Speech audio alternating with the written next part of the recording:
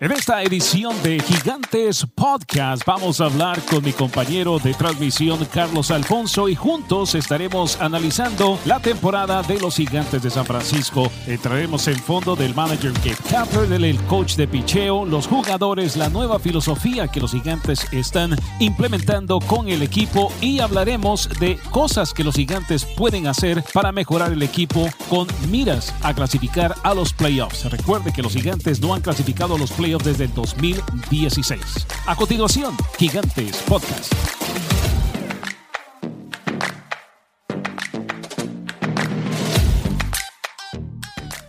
T-Mobile presenta Magenta Max, ahora con datos premium ilimitados que no reducen la velocidad según los datos que uses en tu smartphone. Y además Netflix por cuenta nuestra, ahora sin costo por cambiarte. Trae tu teléfono y terminamos de pagarlo hasta $650, solo con T-Mobile. Activa hasta 4K o el streaming de video será 480p, hasta 40 GB de enlace a alta velocidad, $650 con tarjeta virtual prepagada. Puede tardar 15 días. No se aplican cargos por tarjeta SIM o por asistencia. Recibe Netflix estándar con 2 líneas. Detalles en es.tmobile.com. En esta edición especial del Gigantes Podcast vamos a conversar con Carlos Alfonso y vamos a analizar lo que hemos visto hasta ahorita en lo que viene siendo el primer tercio de la temporada. Recuerde que la temporada son 162 juegos y yo creo, Carlos, que lo que hemos visto hasta ahorita, los Gigantes han sorprendido, en especial no a los fanáticos, no a nosotros los comentaristas, pero también a la prensa nacional que no les daba oportunidad que estuvieran donde están ahorita. Bueno, para mí es una cosa que la oficina también debe estar orgulloso de las cosas que han traído, los peloteros que hemos traído, el manager, cómo ha manejado sus piezas. Cuando uno tiene un par de años en la cual está uno construyendo el roster, buscando las piezas para el futuro, y las piezas que están en ligas menores, etcétera, etcétera, es una transición que todo el mundo sufre cuando empiezan a perder. Y como habíamos perdido aquí, un par de años que estábamos sub y baja y esas cosas, pues esto ha sido aire fresco, algo nuevo. Y con el picheo de abridores y con el bate que hemos conectado a la hora cero, más en la carretera que en la casa, y la defensa han podido construir un fenómeno, porque es un fenómeno porque nadie lo esperaba, que ahora dice, óyeme, estamos de verdad, somos de verdad, no somos caracteres de esos que están en los muñequitos y esas cosas.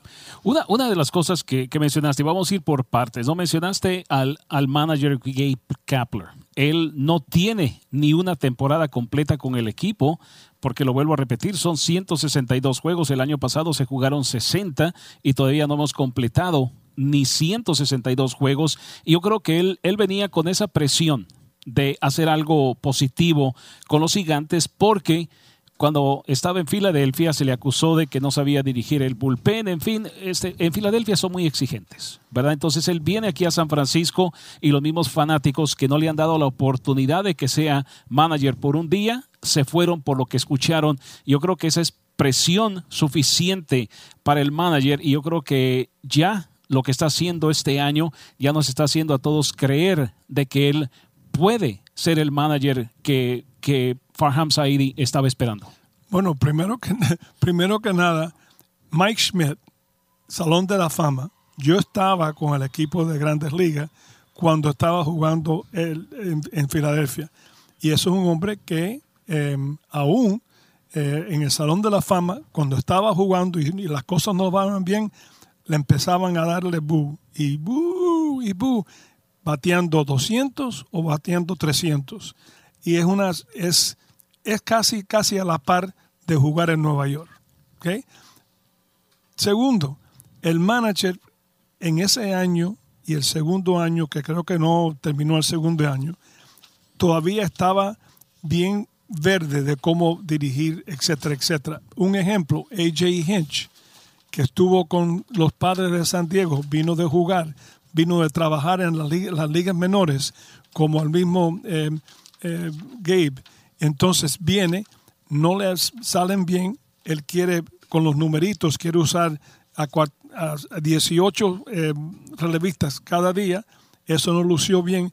Y yo creo que él es sumamente inteligente para reflejar como A.J. Hinch lo hizo.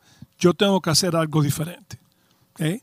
Aquí me imagino que las estadísticas y todas las cosas que él tiene a la mano de números, él se ha dedicado a llegarlos lo más que él pueda, y también con la intuición que él tiene, él ha mezclado bien, porque ha manejado bien el bullpen, ha manejado bien a las personas que van a batear de emergente, y le ha dado cierto descanso a personas como Longoria, como a Posey, como a Belt.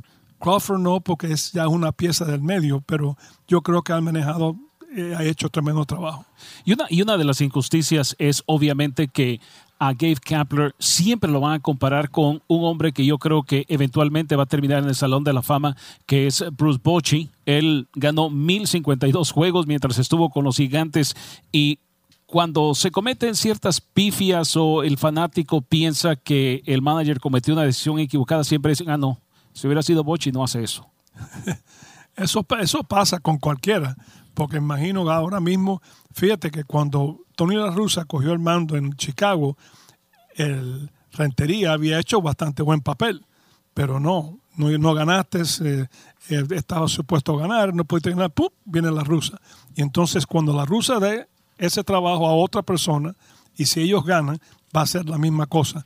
Yo creo que si uno está totalmente feliz, como dicen en inglés, en la ropa que tú tienes y la persona que tú eres, tú tienes nada más que día por día ser mejor en tu trabajo, ser mejor en tu vida, hacer las cosas diferentes, ser proactivo, hacer cosas de cambio que usualmente tú no haces.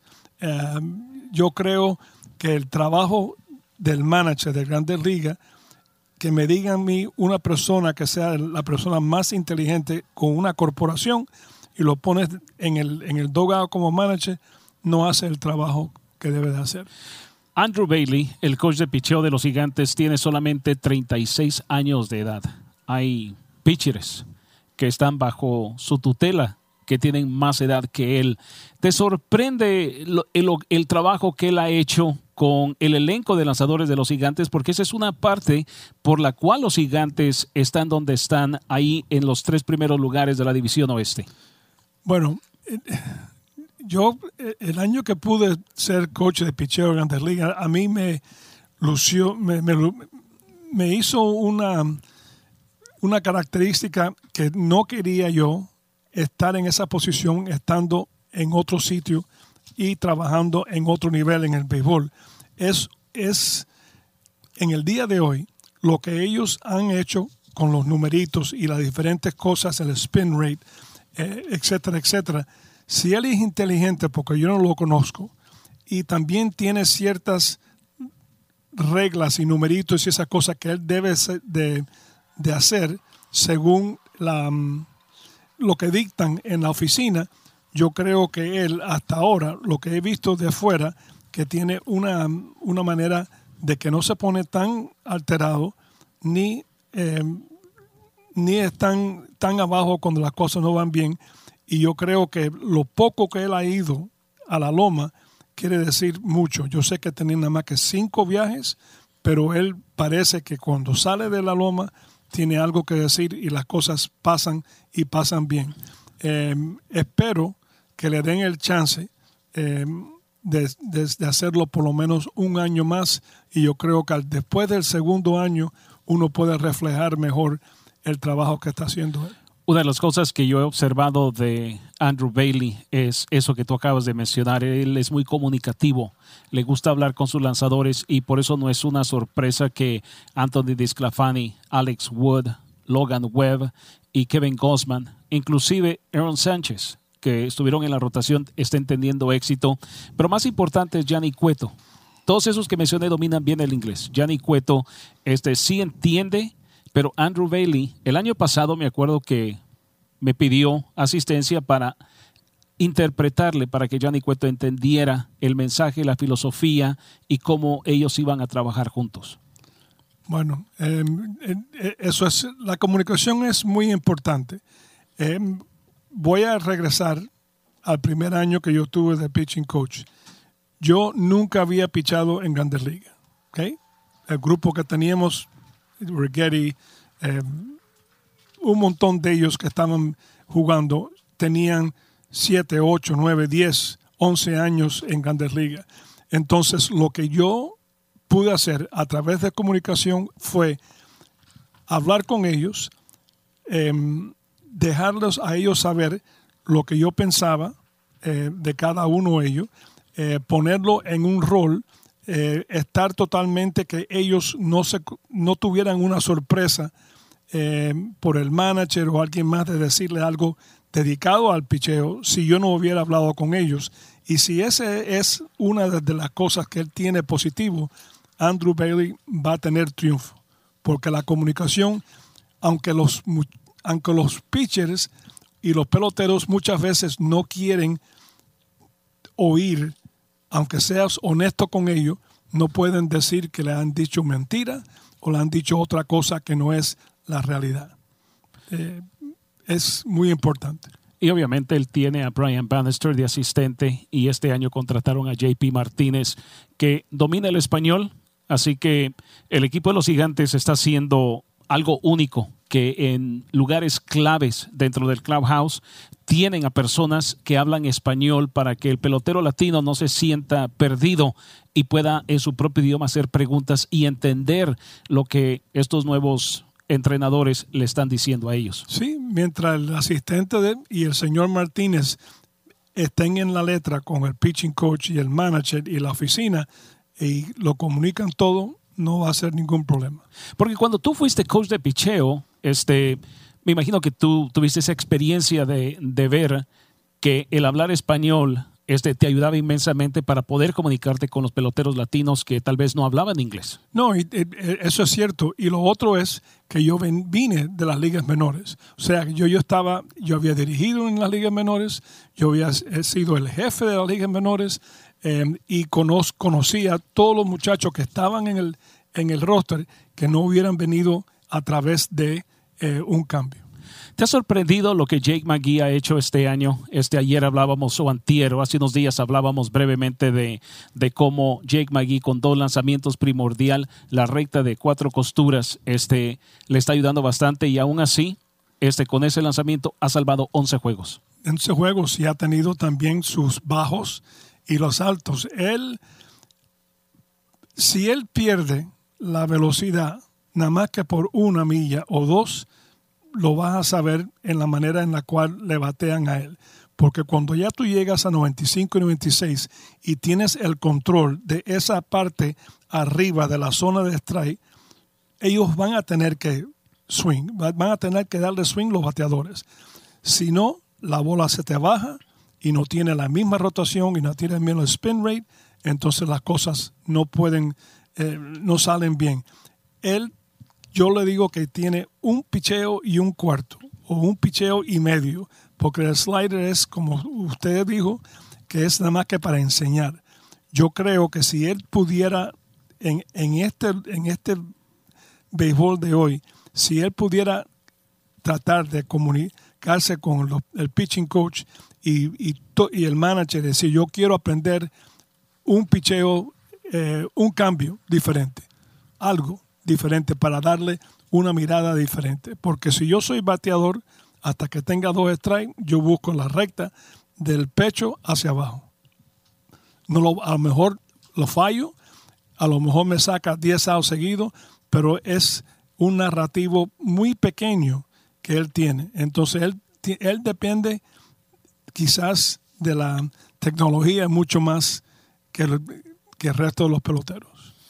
Porque él, al igual que Matt Wisler, creo que son los únicos 2 en el bullpen de los Gigantes que solamente tienen 2 lanzamientos. De ahí José Álvarez, él tiene la recta de 4 costuras, el cambio, el slider, el sinker y el cutter. Tiene 5. Ahora te pregunto, ¿es recomendable para un pitcher de bullpen que tenga tantos lanzamientos? No, en el caso de Whistler, si tira strike con lo que tiene, ¿okay? Él no va a ser cerrador con nadie. Yo no lo conozco, lo más que lo he visto pichar unas cuantas veces, pero si estás en el medio o eres relevo largo, algo así, yo creo que si él tiene con dominio de los lanzamientos que tiene, está bien. Pero Whistler no va a ser cerrador. Lo digo eso porque dependemos. Si hubieran las cosas diferentes, en la cual traen a Rogers primero y después a McGee, a lo mejor las cosas no se pusieron tan difíciles. Que son las decisiones que hace el manager, ¿verdad? Que es lo que ellos están haciendo. Y cuando digo ellos son los Gigantes, porque el manager lo ha dicho, no hay cerrador en el equipo. No podemos decir que X pelotero o X relevo es el cerrador del equipo. Él lo ha dicho muchas veces que ellos se van a ir por el enfrentamiento, van a ver la alineación, cuáles son los próximos 3 bateadores que vienen en el 8º inning, cuáles son los que vienen en el 9º, y dependiendo en eso es como él va a usar su bullpen. Exactamente. Si eso es lo que tú hiciste, vas a tener que vivir con eso. Bateadores. Los Gigantes están bateando como nunca lo han hecho y están pegando muchos cuadrangulares afuera de casa. Ya no podemos decir que aquí en Oracle Park no se pueden pegar cuadrangulares porque las cercas están lejos. Ya modificaron, pusieron los bullpens en el jardín central, movieron las cercas para adentro. ¿Cómo se puede explicar ese éxito que están teniendo los bateadores de los Gigantes afuera de casa? Yo sabía que cuando empezamos en el 2000 aquí, el lugar obvio es el right center, donde la bola no es solamente para dobles y triples. ¿Okay? La cerca de right field era 305, 309, tenemos la pared alta y después tenemos el agua. Aquí en el left center field la bola caminaba y en el left field no caminaba. Todavía es igual. El viento que está aquí dando vuelta, ¿okay? Tiene mucho que ver con eso. Y todavía, para mí, esto es un parque en el cual es parque que favorece a los pitchers más que a los bateadores. Porque Barry Bonds, pues claro, él pegó todos sus cuadrangulares en el right center y bastantes en Maccabi Cove, ¿verdad? Es el líder en esos cuadrangulares, pero por alguna razón los bateadores no pueden adaptarse, no pueden ajustarse a jugar aquí en Oracle Park, que es una de las razones por las cuales han habido bateadores de poder que no han querido jugar acá. Bueno, Barry Bonds puede dar jonrones hasta en el Gran Cañón. ¿Quién de esa gente son Barry Bonds? Nadie. Barry Bonds fue único, de veras. Analicemos lo que podría ser los Gigantes antes de llegar al juego de las estrellas.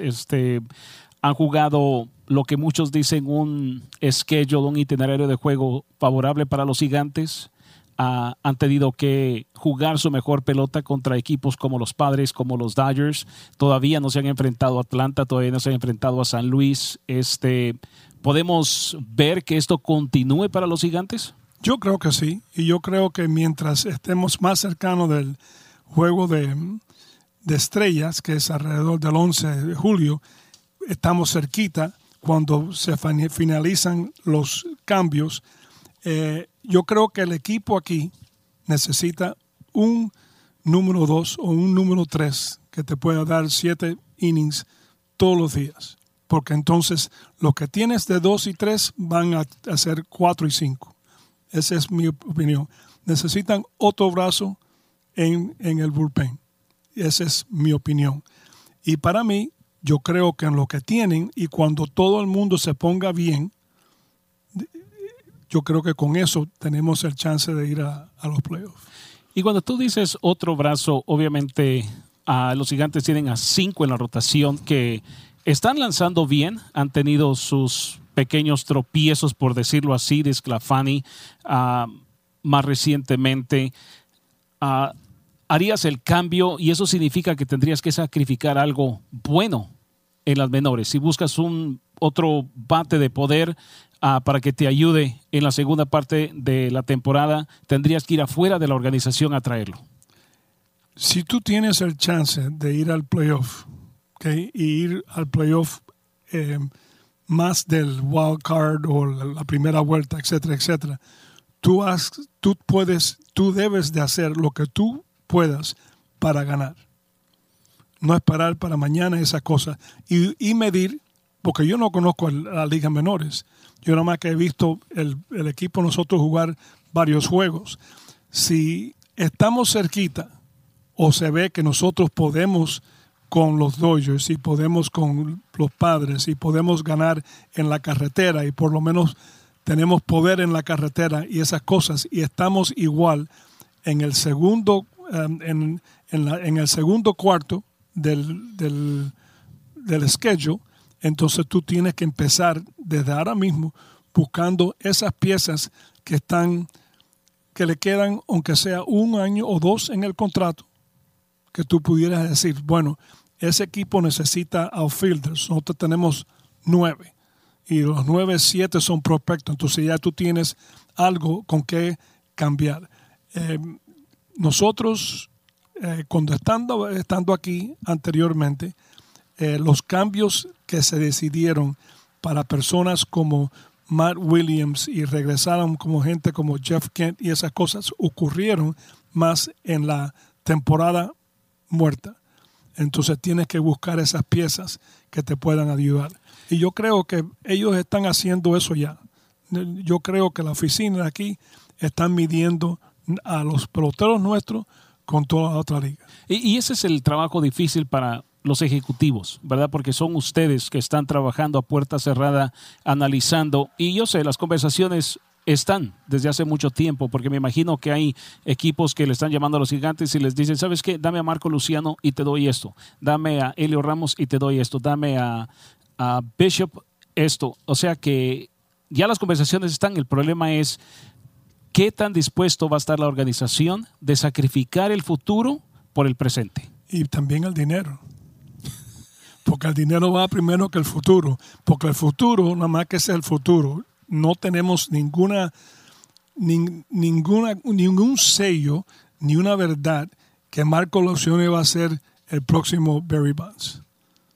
Pero las personas que están ahora pichando y jugando en el juego y tienen 6 o 7 años y tienen sus numeritos y su habilidad según la tecnología y la disciplina de nosotros, entonces ya eso es de verdad. Han habido muchos super prospectos que han cambiado y no han llegado a ningún gol. Y yo creo que ese es otro tema de discusión para la organización de los Gigantes, que ellos no van a rentar a un jugador por 2 meses y sacrificar el futuro. Tienen que hacer lo que tú mencionaste anteriormente, buscar a uno que tenga por lo menos 2 años más de control para el equipo para sacarle algo. Y que tenga, si sea pitcher o sea bateador, ellos tienen numeritos en esas personas. Tanto el spin rate como todas las cosas que ellos tienen y los bateadores, bueno, batea bien, le ha dado los pitchers que tiene San Diego y tiene Los Ángeles, ese bateador le está batiendo 320 a todos esos pitchers. Entonces ahí es cuando uno viene, con todos los numeritos que tienen, ellos van a sacar a alguien. Olvídate que eso va a pasar. Al menos podemos compartir con los fanáticos de que los Gigantes ahora tienen piezas para cambiar. El mejor ejemplo es de que ya han hecho 2 transacciones con el equipo de los Yankees, ¿verdad? Adquirieron a Thairo Estrada, que está en las menores, a Mike Tauchman, y en años anteriores los Gigantes estaban interesados en, creo que se llama Andrew Miller, creo que era un relevo que los Gigantes querían. Sí, zurdo. Y los Yankees no querían nada con los Gigantes porque los Gigantes no tenían nada en las menores. Ahora sí las cosas han cambiado. Y todo este grupo de peloteros que han pasado por aquí del año pasado y este año, ya tú los puedes poner al lado de su nombre Major Leaguer. Entonces, si tú tienes un pelotero, un outfielder, un infielder, un catcher, un pitcher que tiene ya experiencia en Grandes Ligas, esos peloteros han sido Grandes Ligas.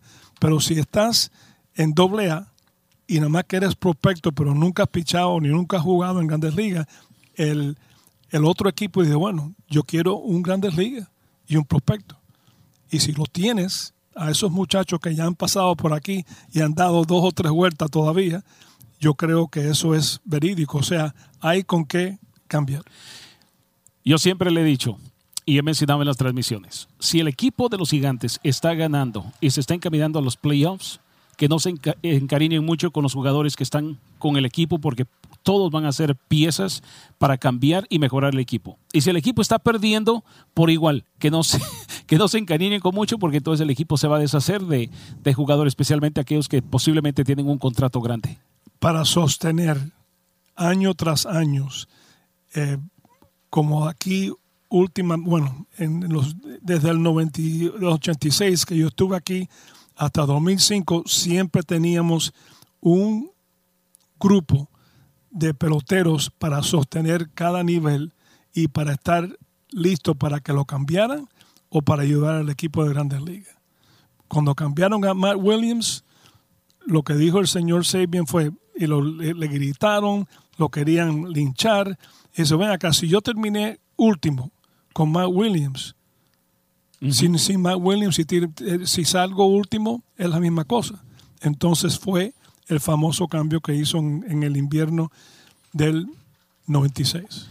Entonces, ya para terminar, Carlos, pinta bien el futuro de los Gigantes. Si ellos se pueden mantener jugando de esta manera, ganando los juegos que están ganando, pichando, bateando oportunamente, podemos tener una temporada 2021 muy interesante. No, sin duda. Y yo creo que en lo poco que yo he visto y lo que ustedes saben de las ligas menores, que yo no he visto, que hay suficiente material aquí para sostener. Pero el sostener debe de ser por lo menos un plan que pueda sostener esa clase de roster 80%, por lo menos 3 años corrido.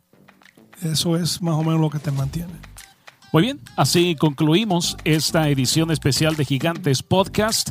Espere, porque tal vez en un mes tendremos otro analizando lo que ha sucedido con el equipo de los Gigantes. Gracias. Muchas gracias por escuchar Gigantes Podcast, presentado por una gentileza de T-Mobile. No olvides de darnos una calificación, opinión y compartir el podcast con tus amigos y familiares. Para conversaciones más exclusivas, suscríbete a Gigantes Podcast ahora.